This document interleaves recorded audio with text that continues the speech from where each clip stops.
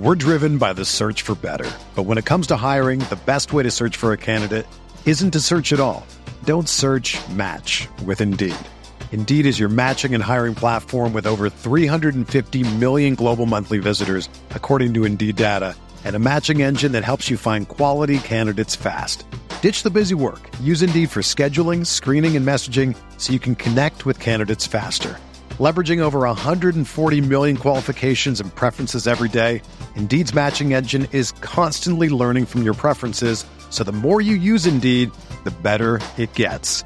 Join more than 3.5 million businesses worldwide that use Indeed to hire great talent fast. And listeners of this show will get a $75 sponsored job credit to get your jobs more visibility at Indeed.com/Blue Wire.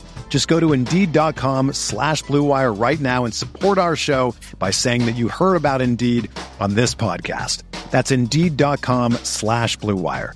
Terms and conditions apply. Need to hire? You need Indeed.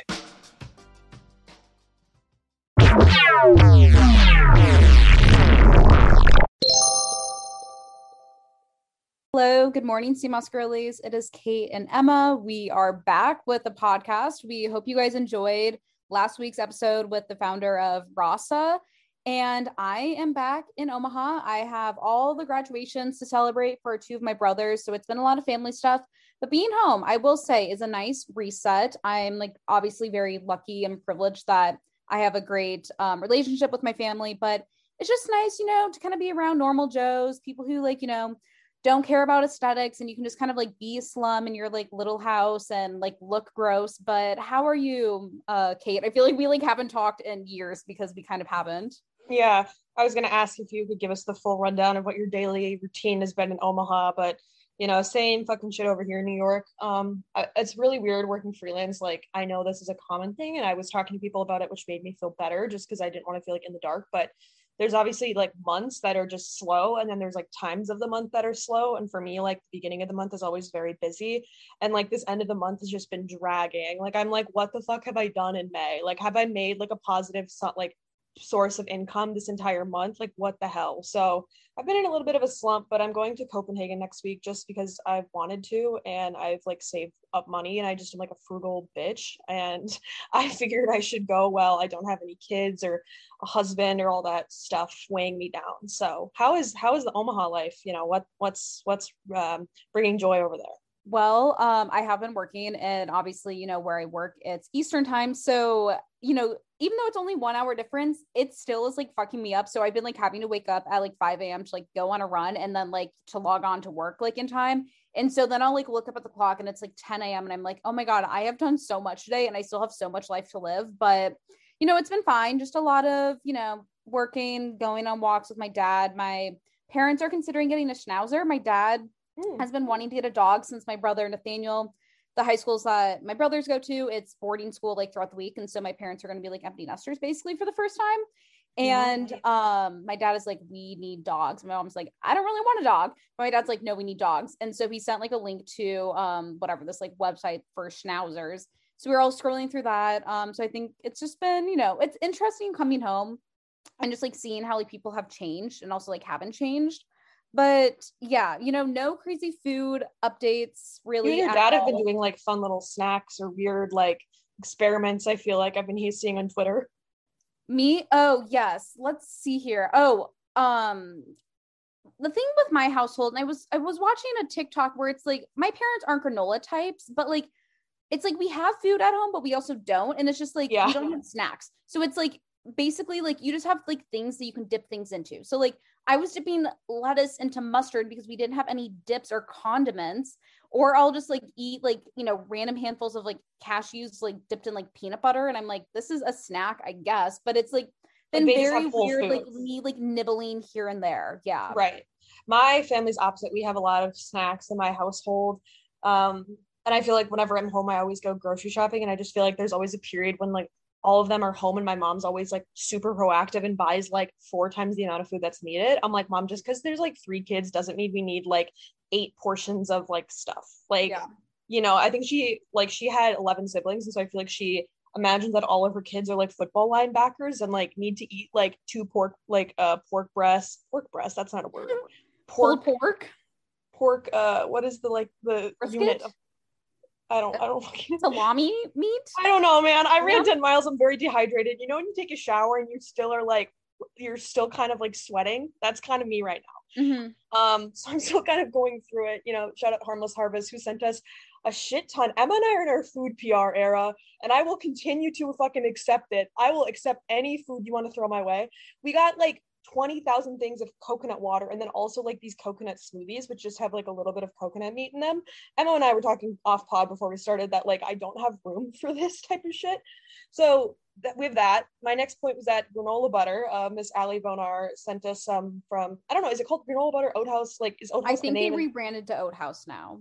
Okay, I'm just confused, but y'all know what I'm talking about. Got 3 flavors of that. Of course, I've already just demolished all the jars. That brings me to the next point, that I just think measuring units, we did a podcast episode about nutritional labels and like what's bunk and what's real, but like, who the fuck is eating a tablespoon of anything? When you actually go and look at a measuring tablespoon, it is fucking tiny. Maybe I just have big spoons, and I know, Emma, you eat with little spoons, but like, are we actually eating a tablespoon of chocolate chips? That is like 8 chocolate chips. Yeah, no, it's kind of sad when you are like, let's investigate and see what a true serving size is. It's very dark, and that's why I typically try to avoid it. And I just, my standard serving size is just like whatever can fit into my palm. Like that is that is Emma's serving size. Eat out of your hand. I never really eat out of my hand, but that's awesome. I just am like, why the fuck am I already through something that I got 2 days ago? But let yourself do whatever the fuck you want. Don't spiral about food. It's stupid business to be there. Next point. This might be controversial because I feel like a lot of CMOS girlies are gonna like be pissed at me for saying this, but like, why is everyone being a freak about Emma Chamberlain? Okay, to get me with my personal relationship with her videos, I've watched her videos and subscribed to her YouTube. I think she's very beautiful. I think she's like cultivated this type of like being a like an anti-aesthetic influencer that's very cool. Like, I think a lot of her is like, she built her following on being relatable. Now she has like $3 million and like lives in this house and is like not very like relatable, right? People still are like, oh, she's my bestie. But I'm like, do you guys realize that she like lives in this mansion and like makes $100,000 on one static in-feed Instagram post? Like, she's not your bestie anymore, right? And like, influencers are corporations, myself included. And I think that like a lot of people get this weird parasocial relationship and like don't realize that like they are your like they can be your like quote like comfort creator. I find that term to be really cringe, but they're also not. And I just think it's very like interesting that like Emma Chamberlain has so many people like snatch. There's like people that are 28 that are like, I relate to her. I think if you're Emma's age and mine, 23 and like younger, and you relate to Emma Chamberlain, like, yes, I get it. Like, she does the same things as you. She makes her coffee. She goes to Trader Joe's, whatever. But I find it so weird when like 30-year-olds are like, yeah, Emma Chamberlain's my bestie. Also, I don't know, maybe I'm just like an outlier in this. And like, obviously this does not pertain to you because you're my best friend, but it's like, I just find it weird that people idolize influencers or care that much. Like, who's like that Matilda girl who has like the linen blazer brand? Like, I'm just like, why do you guys care this much about like someone that you don't even know? And also, like, they're not that like you need, like, I feel like a lot of influencers now are like very much like carbon copies. And I was like randomly listening to Emma Chamberlain's podcast about like the death of the influencer, and you and I were talking about this like off pod about like whether like we like believe in that or whatnot. But I don't know, I think it's just like it weirds me out because I'm just like, I have never really idolized anyone to like that degree on social media, just because I like literally don't give a fuck. Also, like, here's a fun fact, girls. If you ever see me going on TikTok live or doing an Instagram question tab, I am unwell. I am down. Like, with the people that are like always on the internet, myself included, like that is a little bit of a mental disease. And like my friend Gaia posted that on TikTok, that was like, if you're idolizing influencers, like, no offense, but they're talking into their phone every day, they're probably very fucking depressed. Like, if you're able to do that, it takes a little bit of mental psychosis. And I as well, I'm not influenced by people. Like, maybe I'll be like, oh, that's a cute outfit that person's wearing, but I just think it's so fucking insane. I also have a TikTok copycat right now that's really fucking pissing me off. Like, everything from like talking about magnesium and like being like a Hoka girl, like, everyone wears Hokas, but like the way she's been carbon copying the sounds I use and making like the exact same videos. And I'm just like, fuck you. This is like embarrassing for you. But yeah, I don't understand. And I know like, if I'm like, if I would ever to go on the internet and be like, don't be influenced by me, like maybe I would like lose like money, and like that's kind of negating my whole job. But I just think the whole influencer thing is very weird. And I just think there's this point where like Emma Chamberlain is not relatable. And like, why do people take that like podcast where she was like influencing is dead as like a gospel from God. It's not dead. There's just a lot more people fucking doing it, and she was like one of the first people to get her bag based on influencing. So Yeah. I don't know. I just am very weirded out why like there's like these cults where it's like Emma Chamberlain, Matilda Djerf, like whoever is going to be the next one it's just very odd.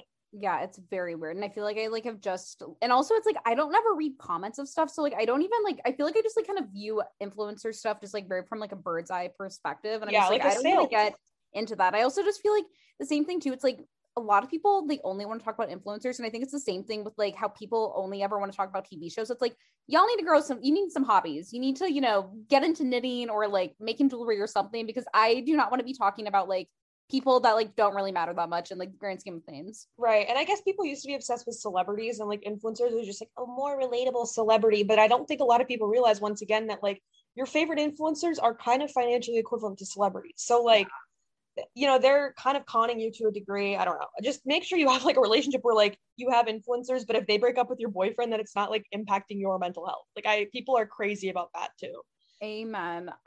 Yeah, so I guess some few other things that I want to discuss is, you know, I feel like, again, kind of tying back to like the whole influencer stuff, it's easy to like idolize people's lives on the internet. Not saying that like anyone idolizes me like at all, but I think like it's often like easy to forget, like, you know, people go through things, and I feel like I am on the path of burnout, and I've been like trying to like navigate that. I think just because, again, Kate and I, if you don't fucking know, put in a lot of work to like do the podcast, do the memes, and just try to like grow and like hopefully, you know, blossom and like make this something bigger than what it currently is. But it's also very challenging when you work like a full-time job and are just like trying to like, you know, get by every single day.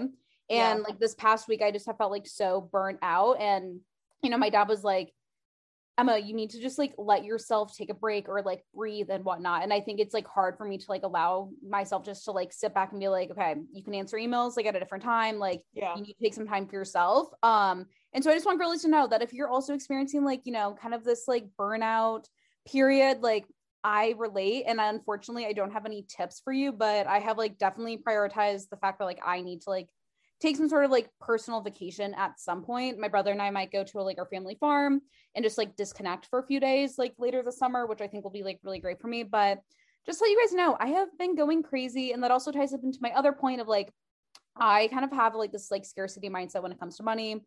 Everyone knows like, you know, rent in New York is like insane. I'm very nervous to know what my lease renewal will look like, but I have like decided that like, you know, for these past few months, I have like not really felt like myself. And it's largely because like my closet does not reflect who I am now. And I have finally decided, and I'm allowing myself to like finally like purchase clothes that like, you know, make me feel like excited about like dressing up and like being myself. And it's just like, it's nice to like kind of like allow that to happen and not, you know, worry about like money. Like, yes, I'm like very frugal in like many other ways, but I don't know. I just kind of have like ripped off the band and been like, Emma, you deserve to like buy things for once, which has been a nice feeling. Yeah, I agree. I think when I first started doing freelance, I had no fucking boundaries between work and non-work, and like was answering emails like all the fucking time and never had any moments of joy. Like I just genuinely wouldn't look up from my phone for hours on end, which sucks. That I know it's my job and whatever, but I didn't have any boundaries between that either. And I think it's hard. I mean, I also feel that way too. Like I interact with a lot of like quote influencers in real life at like events if I see them, and you know I've met people where I'm like, their life looks so cool, they look so happy, all of this stuff, and then you meet them and it's like, oh, like it's very one dimensional, like they're just a person that's like eating lunch. Like, you know, I don't know, I have kind of like think that always like this person is like doing better than me, or like probably is so happy because they have like this brand deal, or like they're going to this fun vacation, but it's like not that deep. It's a lot of smoke and mirrors. And I feel like with social media, I try to be not like, I'm so happy. Like yesterday I was like down bad, like on a city bike ride, like listening to Taylor Swift, like crying. Like I was just sad for no reason, like brain chemistry, no reason to be sad. And so it's very common. It's very normal that like life goes in phases and waves. Been losing my mind like Kanye West. Like I saw a tweet and it was like, I really relate to Kanye West because he like is insane. And I'm like, yeah, kind of me. So that's been a music that I've been listening to, which I enjoy. And then my last point is like my night routine after I eat dinner, because it's like dark or it's light outside till like what 8:20 something, is like going on a walk and looking hot in a mini dress. That's about it. It just helps with the confidence. And then I just go back into my room and I'm back alone, but a little bit of serotonin. Anyways, today's podcast episode is about fitness trackers. We've wanted to do this from a perspective of one, launching Supple. Fingers crossed on that one, girlies. We have no money, and that's why everything is hard for us to do. But we won't bitch about it. We're just two young girl bosses out here trying. But we wanted to think about like what the relationship between data privacy is, like how accurate are these fitness trackers, kind of who's buying them, and like, is it good to have one? Like, obviously, Emma, and my background with food and stuff of like having eating disorders and like that obsessive restrictive behavior. Like, I've never gotten into this because I just thought it would be a really dark place for me to like constantly have data about my body. Like, that's the last thing that I think a lot of people need. But I know that they're very common. I've thought a lot about getting a Garmin for running. So we want to do a full episode about this subject for you guys. Yes. So without further ado, let's get into the show. Let's get into it. We're driven by the search for better. But when it comes to hiring, the best way to search for a candidate isn't to search at all. Don't search, match with Indeed. Indeed is your matching and hiring platform with over 350 million global monthly visitors, according to Indeed data, and a matching engine that helps you find quality candidates fast. Ditch the busy work. Use Indeed for scheduling, screening, and messaging so you can connect with candidates faster. Leveraging over 140 million qualifications and preferences every day, Indeed's matching engine is constantly learning from your preferences, so the more you use Indeed, the better it gets. Join more than 3.5 million businesses worldwide that use Indeed to hire great talent fast. And listeners of this show will get a $75 sponsored job credit to get your jobs more visibility at Indeed.com/Blue Wire. Just go to Indeed.com/Blue Wire right now and support our show by saying that you heard about Indeed on this podcast. That's Indeed.com/Blue Wire. Terms and conditions apply. Need to hire? You need Indeed. Right now, it's time to reclaim your health and arm up your immune system with convenient daily nutrition, especially heading into the flu and cold season. It's just one scoop in a cup of water every day. That's it. No need for a million different pills and supplements to look out for your health. To make it easy, Athletic Greens is going to give you a free 1-year supply of immune-supporting vitamin D and 5 free travel packs with your first purchase. All you have to do is visit athleticgreens.com/CMOS. Again, that is athleticgreens.com/CMOS to take ownership over your health and pick up the ultimate daily nutritional insurance. Our next partner is a product that Emma and I take every single day. I started taking Athletic Greens because I wanted to find a greens powder that actually blended together. The taste is hands down the best greens powder I've been able to find. It even has a mild tropical taste, and you're absorbing 75 high-quality vitamins, minerals, adaptogens, you name it. For me, I started taking Athletic Greens because I wanted a supplement that actually tastes great. I've always known that taking a greens powder is a great addition to one's wellness routine, but I could just never get past the unpleasant taste. This completely changed once I started taking Athletic Greens. It tastes so good that I actually look forward to drinking it every morning, something I never knew was possible. Plus, Athletic Greens contains dairy-free probiotics, and let me tell you, my digestion has never been better. Another thing that Emma and I love is that it's the one thing with the best things. Athletic Greens uses the best of best products based on the latest science with constant product iterations and third-party testing. It costs you less than $3 a day. You're investing in your health, and it's cheaper than your cold brew habit. Right now, it's time to reclaim your health and arm your immune system with convenient daily nutrition, especially heading into the flu and cold season. It's just one scoop in a cup of water every day. That's it. No need for a million different pills and supplements to look out for your health. To make it easy, Athletic Greens is going to give you a free 1-year supply of immune-supporting vitamin D and 5 free travel packs with your first purchase. All you have to do is go visit athleticgreens.com/CMOS. Again, that is athleticgreens.com/CMOS to take ownership over your health and pick up the ultimate daily nutritional insurance. Meet Rootless, the daily bite, a whole food, once daily nutrition bite. The goal of Rootless is to make the incredible benefits of seaweed accessible to everyone in an easy and delicious format, because all wellness gods love iodine. Each daily bite provides 60% of your daily iodine needs, 20% of your daily iron needs, and 40 plus essential nutrients and bioactives. The bites are made from sustainably sourced seaweed, almonds, dates, and seeds, and they come in 3 delicious flavors, including coconut chai, double strawberry, and orange pistachio. I love taking mine in the morning with a cup of coffee. It is such a pleasant way to start my day. You can use code CMOSGirlies for 15% off Rootless starter kits. Now back to the show. Besties, let's get into the show on fitness trackers. So first, we're just going to kind of start off with like why wearables are now like all the craze and like a little bit of a history. So it's definitely like easy to assume that like Apple developed like the first wearable. And I feel like, you know, fitness trackers really like became super popular once Apple launched the Apple Watch. But in fact, the first known wearable was a pedometer, and it was invented by Abraham Louis Perlet. But fitness trackers, as we know of them today, was initially introduced by Dr. Yoshiro Hatano, who was a professor at University of Health and Welfare in Japan. And when we did, I think, our longevity episode about like steps, we talked a little bit about like this creation of the Monpo key, which translates to 10,000 steps meter. But essentially, Dr. Yoshiro, he was like doing research on like obesity in Japan and like how to combat it. And he came to the conclusion that like 10,000 steps was he came to the conclusion that 10,000 steps was like kind of like the proper like amount of like steps to take in order to have like a proper balance of like caloric intake and activity based like calorie expenditure to maintain like a healthy body. And really the only way he came about this like 10,000 step like number was really based on like watching how many average steps of people in like Japan were taking, and it like hovered around like 5,000 steps. And we've kind of have debunked, and like there's a lot of articles on the internet saying like 10,000 steps is like kind of bullshit. Like you're definitely can see benefits with just taking at least like 4,000 to 5,000. But anyway, so a watch manufacturer then kind of like utilized Dr. Yoshiro's research to develop a pedometer called the Mano P Kai, which again translates to 10,000 steps meter. And this was launched ahead of the 1964 Tokyo Olympics as a way to really like encourage like physical activity in the country. But kind of like fast forward now, like many, many years, and there's now been like countless wearables on the market, such as like Nike Fuel, Jawbone. I know like Fitbit was like, you know, one of the first ones that I feel like people really like jumped on. But Apple was really able to kind of like capitalize off of these successes and introduce their version. And like their first watch was originally just supposed to be like a fancy like gadget that you wear on your wrist. Like they kind of like, you know, marketed it more as like jewelry. But then they kind of pivoted to health once they realized that like, okay, there is so much like power and like, you know, people are interested in like having like some sort of like wearable health device. And like early day wearables, again, with like the Nike Fuel and Fitbit, they were like very clunky and they kind of felt more like a companion to your phone.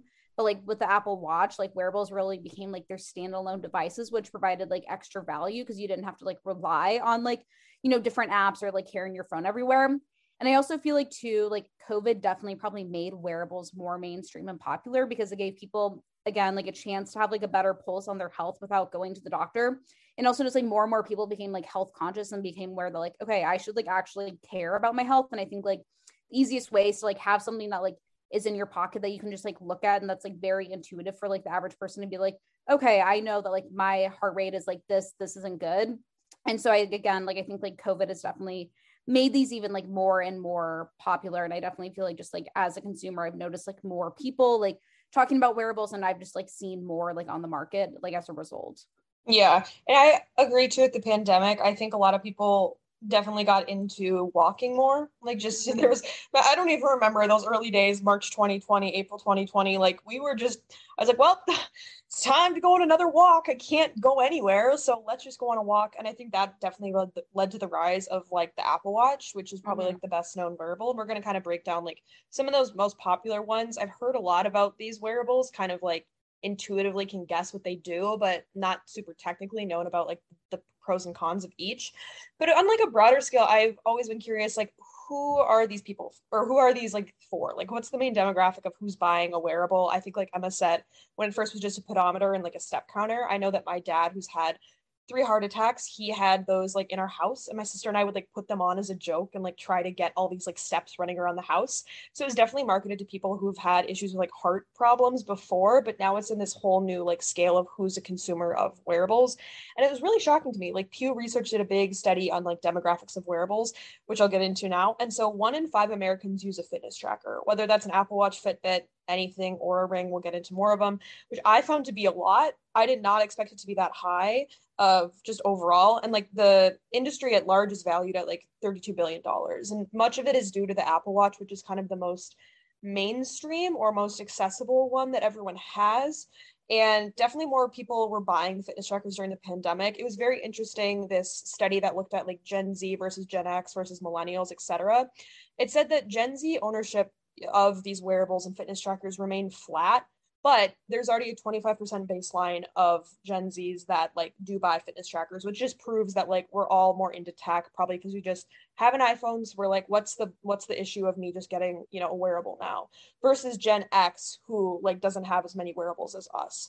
So it's just kind of an indicator that like, you know, Gen Z has more of an interest in technology that definitely companies want to pay attention to, and like how to market to Gen Z versus Gen X. But when it gets to like a class status, about like 3 in 10 Americans living in households that earn over like $75,000 a year say that they wear a smartwatch or a fitness tracker. But when you look at those with the household income below $30,000, it's only about 12% that wear a fitness tracker, which is obvious. These are expensive things. Like if you have the leisure time to care about little things like your health, all these different biomarkers, you definitely have a lot of your other more primal basic needs covered. Like you have food on the table, you have a house over your head that you can go and buy a fitness tracker now. It's similar breakdowns at educational level lines, as you can imagine. When it comes to race and gender, women are actually more likely to say that they are wearing these devices. It's like 25% to 18% from women to men. And then also Hispanic adults are more likely than whites to report wearing fitness trackers. It's like pretty slim, about like 26 to 20%. And Black Americans fall between like 23%. So on race lines, it's pretty neutral, but I just thought it was interesting that maybe like women are more interested in this. Like you could think about the trope that like women stay at the house and like have all this time to like care about this type of stuff, where like men are at work, like the old gender stereotypes in the household. So yeah, that's one thing about wearables. Yeah, it's definitely also interesting, like, because I don't really feel like I personally know many like Gen Z people that own like fitness trackers, but I guess like in Geneva, I guess a lot of people have like Apple Watches, and I feel like people probably utilize them more from like a fitness perspective versus like calorie counting or anything. Yeah. So this kind of then gets into like the pros and cons of wearables. And I think like one rule of thumb, if you're like someone who's interested in getting a wearable, is like not just to get one because it's like a cool gadget. Like I definitely feel like you should almost treat these like supplements, in the sense that like they should be like supplementing like your entire life, and you should only really be getting it for like a specific reason or purpose. Like if you're a true like, you know, athlete training for something, then like I think that makes sense. Or if you're like someone who like does have like some sort of like health condition and you like do need to track like your glucose like levels, then yes. Or if you're like someone who's definitely like older and you're like, you know, knowing that you need to like care more about your health. Like, you know, that's one of the reasons why my dad got his Apple Watch. But again, I don't really feel like it's like smart just to like buy one, just be like, I'm just going to get this. But anyway, this kind of gets into a few of the pros, just because I think like wearables can have like this slippery slope, but I do think that they also have like some great benefits to them and like what they offer. So I think the first biggest thing is that like, you know, wearables are going to offer some sort of like accountability and encouragement, which can be like beneficial for those who are seeking to make like long-term lifestyle changes, or if you just like haven't been exposed to like what like, you know, a more healthy, sustainable lifestyle is. Because I think like, again, these like wearables they do kind of like, you know, encourage like behavior changing techniques through like offering goal setting or like feedback and rewards through their apps and wearables. Like, you know, with the Apple Ring, you know, it has like the, you know, the rings that you try to like close. Like that's like a way to like encourage people to, you know, remain active throughout the day. But I think it's also very easy to become like obsessed with that and like feel like you like haven't done enough unless you like do close out all those rings. But I think it also can act as like a fitness buddy in that sense. Cause you know, like 48% of Americans, I did a little bit of research, feel intimidated to go to a gym or like partake in like a fitness class. And like, I know for me, sometimes I get nervous about like testing out like a new like workout class, just because it's like, I don't know what's going to happen. And so again, I think this kind of like offers like someone like the chance, like, okay, I have like this like wearable, it's like going to kind of like help me get through, you know, going on a run or a jog. And like, you know, I think like that can like help people ease into exercise for sure. And also just like provides concrete numbers that are like easy to interpret for like the average person. Like I know Levels, they kind of give you like, you know, if you whatever go above like something for your like glucose spike, it'll like give you points or something. So it's like easy for someone to like understand and kind of like turns everything like into a game. Another point is that like there is like a lot of data obviously behind like all of these fitness trackers and wearables. So you're not going to be like shooting in the dark with like health choices. So you're getting information on your like personal health in real time, like 24/7 versus like waiting to go to the next doctor's office, which I think can like obviously give a lot of people like accessibility to like health. Cause a lot of people, you know, may not be able to like fully afford to be able to like actually see a doctor like on a routine basis, or always get like blood work done every like 6 to 12 months, whatever, you know, the time period is. But I think one thing to keep in mind is that like, you know, you do have to still put in the work when it comes to like having a wearable and like fixing your health. Like they're not going to just like, you know, fix and change your life. Like if you see a number, it's like, you kind of have to like also like, you know, interpret that and like, you know, utilize that to like make changes in your own personal life.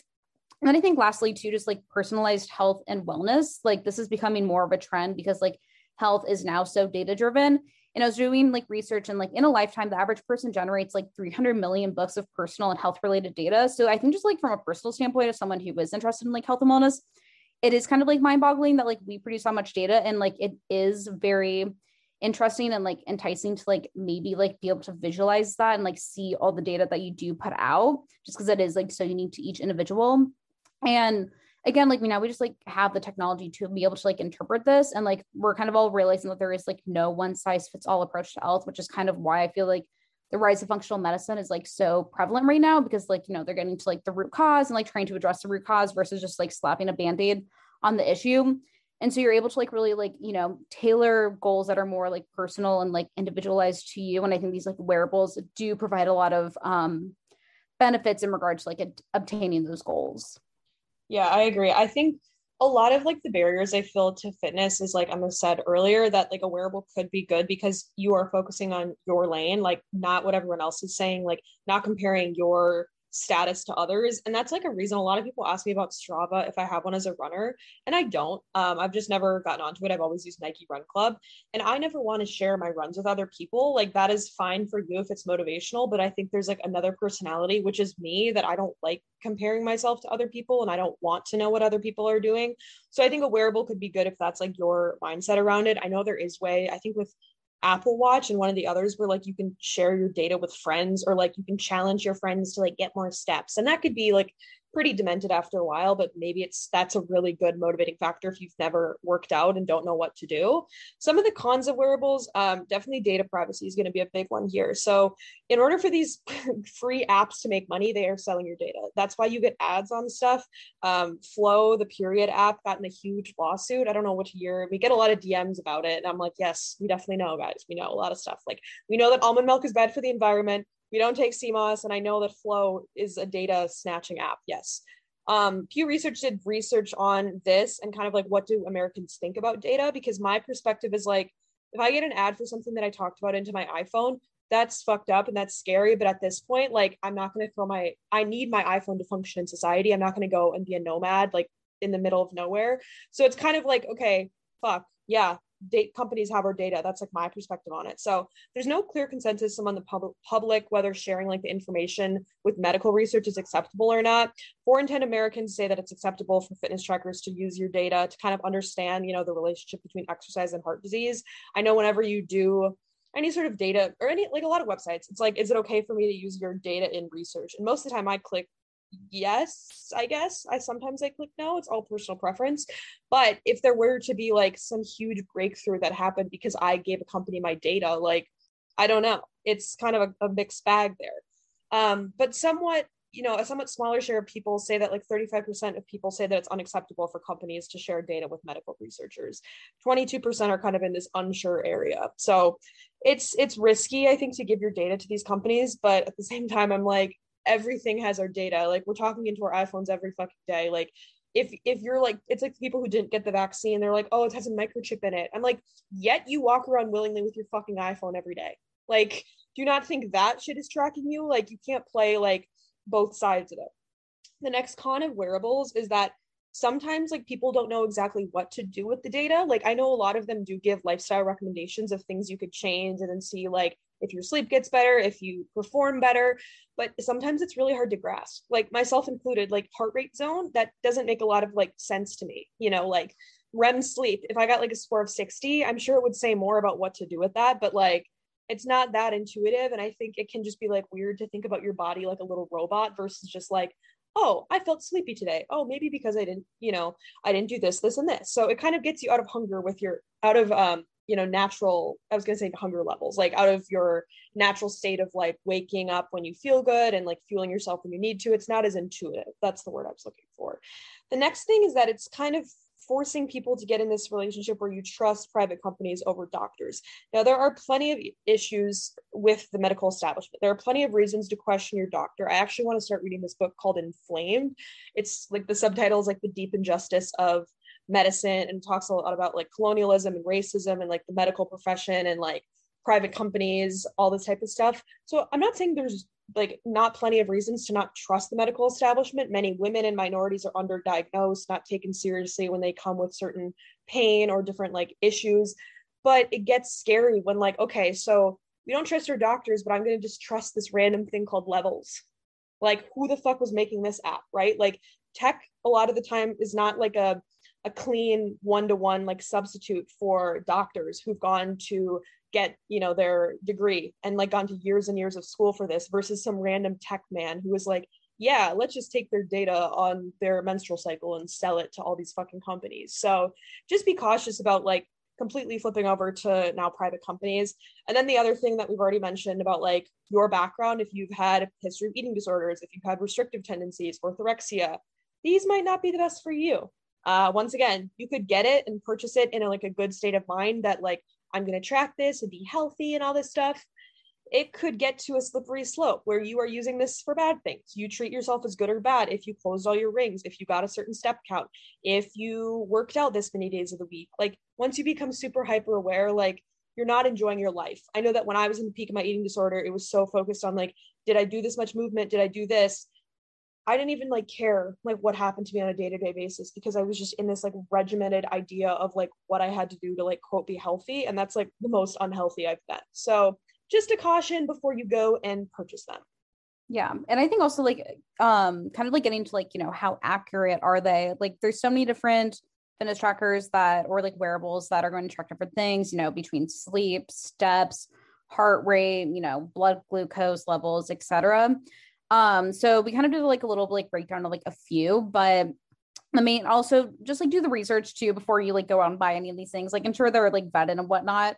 Like probably best not to buy like some like knockoff off of Amazon, right? But so like steps. So I was doing research and like measurements tend to be pretty accurate, but best rule of thumb is like to have like something that's like placed near your hip, as this is like the best place to measure steps. So like either placing your phone in your pocket will probably give you the greatest accuracy.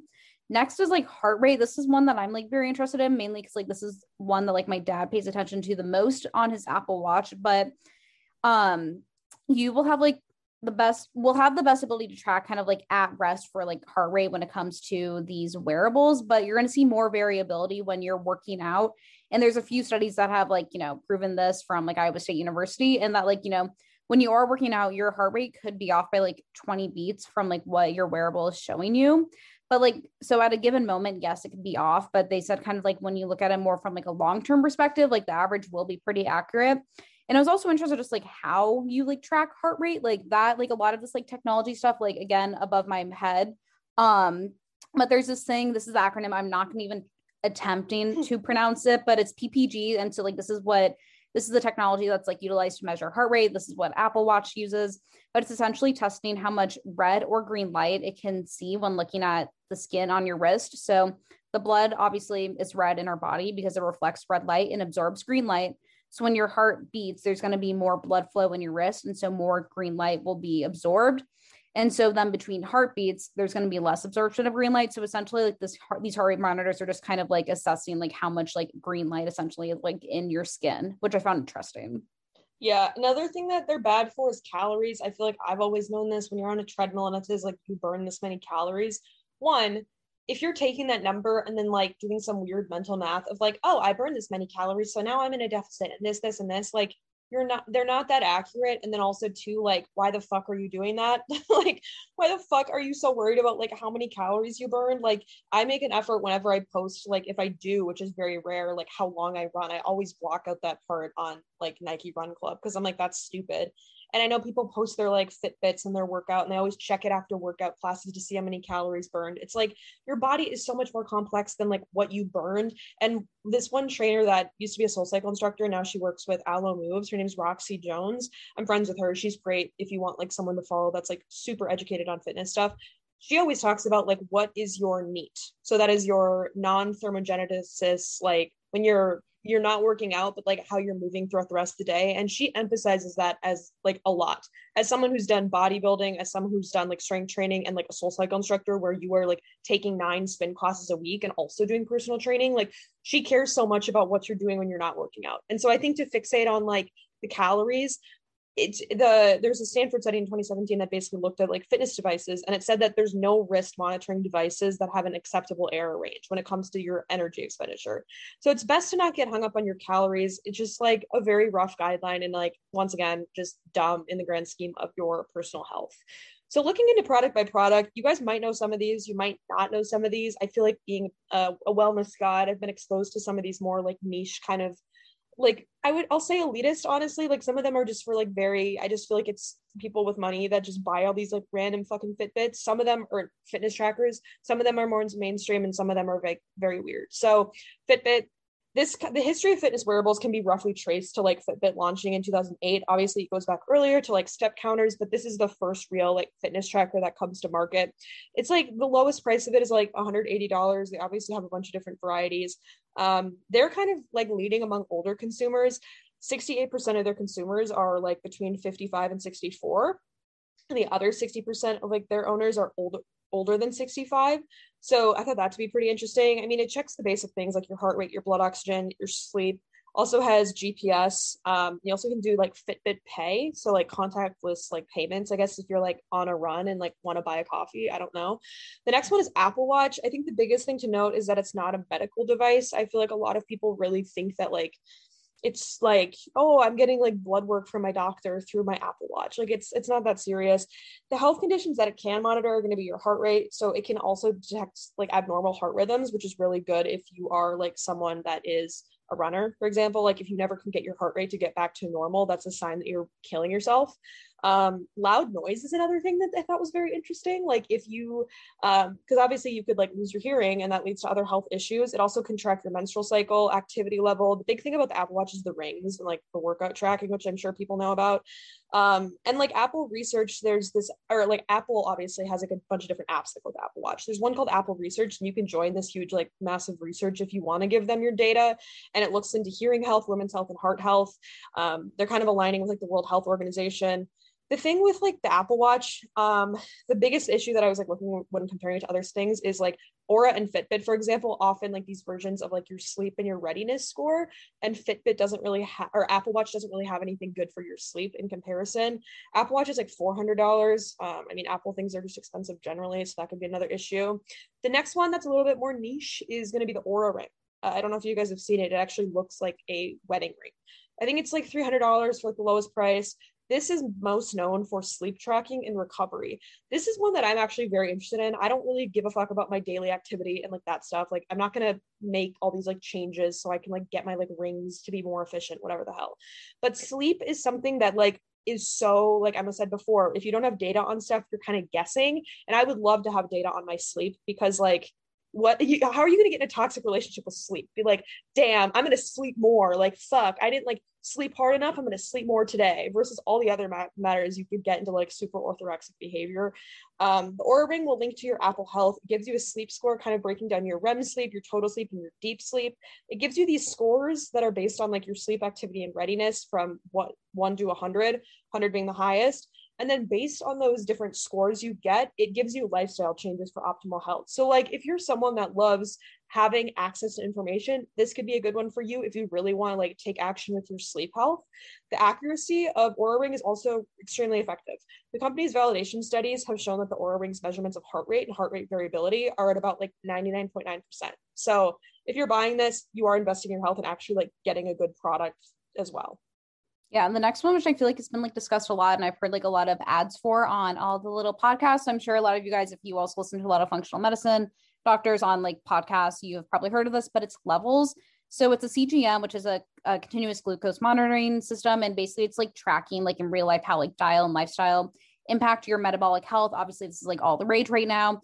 I don't think for someone that's like our age, this is really like necessary to like freak out about or like care much about, unless like you have seen a doctor and they're like, you know, have told you that like you do need to worry about this. But this is again just going to be like tracking your glucose spikes and levels. And so you wear this like CGM, and then you have access to this app to track all of your insights. And basically this like sensor attaches to the back of like your arm via like a tiny probe, and they like, which is like inserted under like the surface of your skin. And so like the devices just takes glucose reading automatically like every 15 minutes, and it's transmitted to like relevant data to your Levels smartphone app, for processing the information and data. And they pair this like glucose monitoring technology with its own like algorithms to make data like easy for someone to interpret for like the average person.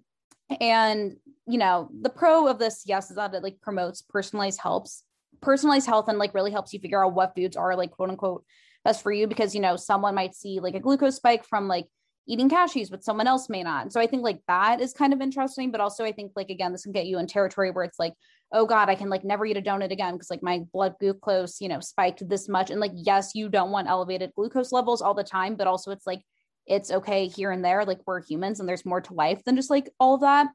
But I think like the craziest thing is just like how fucking expensive this shit is. So it's $199 a year for an annual membership.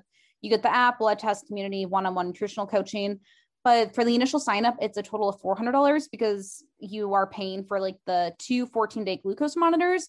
And if you want to continue the subscription, it's an additional like $200 per shipment for these glucose monitors. So again, who is going to be able to afford that, to be able to continue like to paying for this, like, you know, service is just going to be like people who are very wealthy and have like a lot of disposable income. And there's a lot more like cheaper, you know, not more efficient, I want to say, but like cheaper, you know, glucose monitors on the market that like you don't need all the bells and whistles when it comes to like an app. But yes, that is like an advantage and does add like a lot of value to the product. So yeah, I don't really know what to think about like On Levels. I am interested, but I don't think I would ever personally buy for myself just because I think that could be a slippery slope for me. Yeah, I think for me it'd be way too much fucking information that I would like go paranoid about. Like it's also like breaking off a new shell of like type of information that I'd be paranoid about. Like yikes. Other two, the Garmin, I know people use this for running. I'm probably going to purchase one in the next few months because it tracks your heart rate, and that's kind of like the main audience that uses them. There's a lot of different varieties. Next one is Whoop. Now this is weird because it's this category where you have to like get on a wait list. Is that the same with Levels too? Yeah. Like I was talking to someone about it and they're like, oh, do you want me to send you? It's like almost like a friend pass on Raya to get onto Whoop. And I'm like, why are these so fucking exclusive? So didn't really look much into Whoop. I figured none of you like CMOS girlies are going to like go down that rabbit hole unless you maybe are like a 35-year-old man that listens to our podcast. I don't fucking know. The next one is Inside Tracker. I've heard this on all the pods. I thought it was Insight Tracker for the longest time whenever Mark Hyman would read an ad about it. It was founded in 2009. It was first offered to athletes when they launched it, and it's compatible with an Apple Watch. So what it looks like is the first step is you do a blood test. You also can update or upload like blood results to their portal if you have them previously. And then second, your results come in and it kind of gives you these ranges. It like gives you a normal range of each biomarker and how you compare with your age and gender. Like when we talk about longevity and kind of like what's your biological age versus your like, what's the other term? Like your health. Chronological like, age. Yeah, chronological age. Like this one, you'll be able to track like how you're fitting in and like if you're younger than your actual age and all that type of stuff. You get 30 biomarkers and, you know, kind of thinking like which biomarkers did they choose? Insight Tracker sort of designed this to believe that like these are the 30 that most people can benefit from learning about. So as I said before, it analyzes your blood for various like markers. Most things are going to be like sugar, cholesterol levels, liver enzymes, and then it will recommend you lifestyle changes based on what it sees. So for example, let's say you're low on vitamin D. It could recommend you to take a supplement. It could explain what vitamin D does to your body. I think that's awesome from an educational perspective because, you know, who the fuck knows what LDL cholesterol is and what things you're doing that can be making yours worse.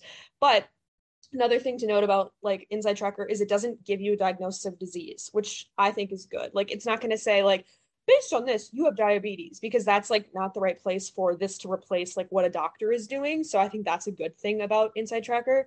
Critics say though that there's not enough data in the scientific literature to like define these like optimal ranges that Inside Tracker has defined. Like if it's saying that you're, let's say you are 23, but let's say your biomarkers tell me you're 40. People are saying that like whatever these ranges that it's like defining as like an optimal cholesterol level are not actually scientifically backed. So that's one thing to note about all of this.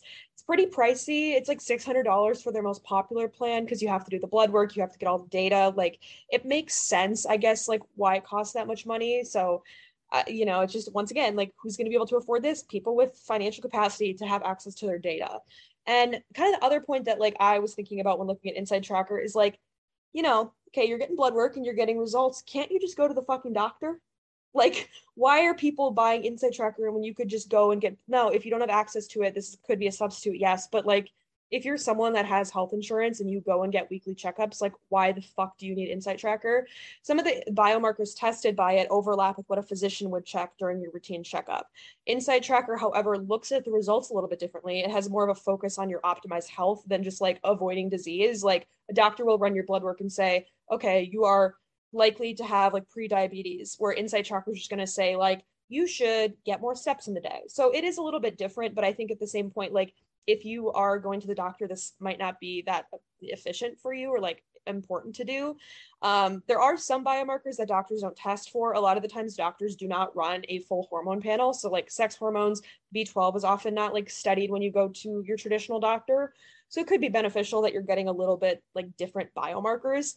And then a keynote that like I kind of want to close out the pod with is that like, why should consumers trust an app that has a business model of like selling more of their product as opposed to a physician who has a minimum of 6 years training to prepare to interpret vital results that relate to you as an individual?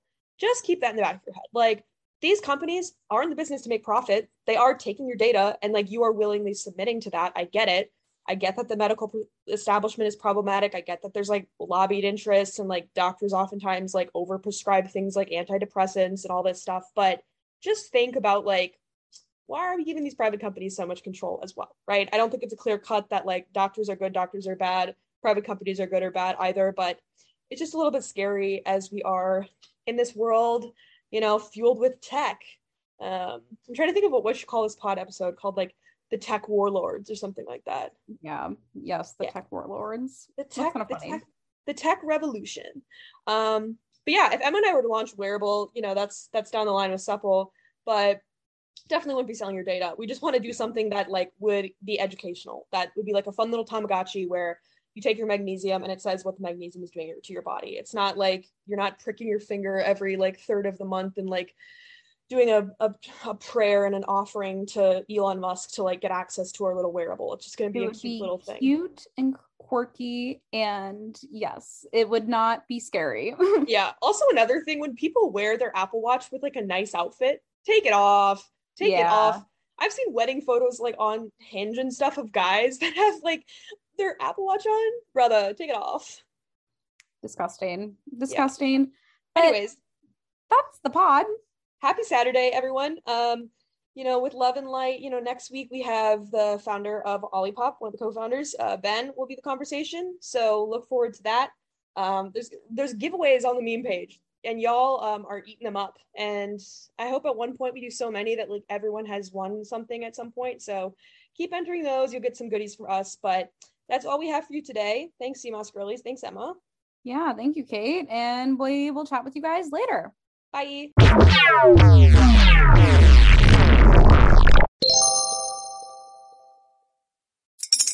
Spring is in the air at Littleton Coin Company, and we want to help you brighten your collection. Visit us at littletoncoin.com all month long to enjoy 15% off your purchase. With a wide selection of coins, paper money, supplies, and more, Littleton Coin Company has something for every collector's taste. Use promo code SPRING at littletoncoin.com for 15% off your purchase all month long. Restrictions apply. Littleton Coin Company. Serving collectors since 1945.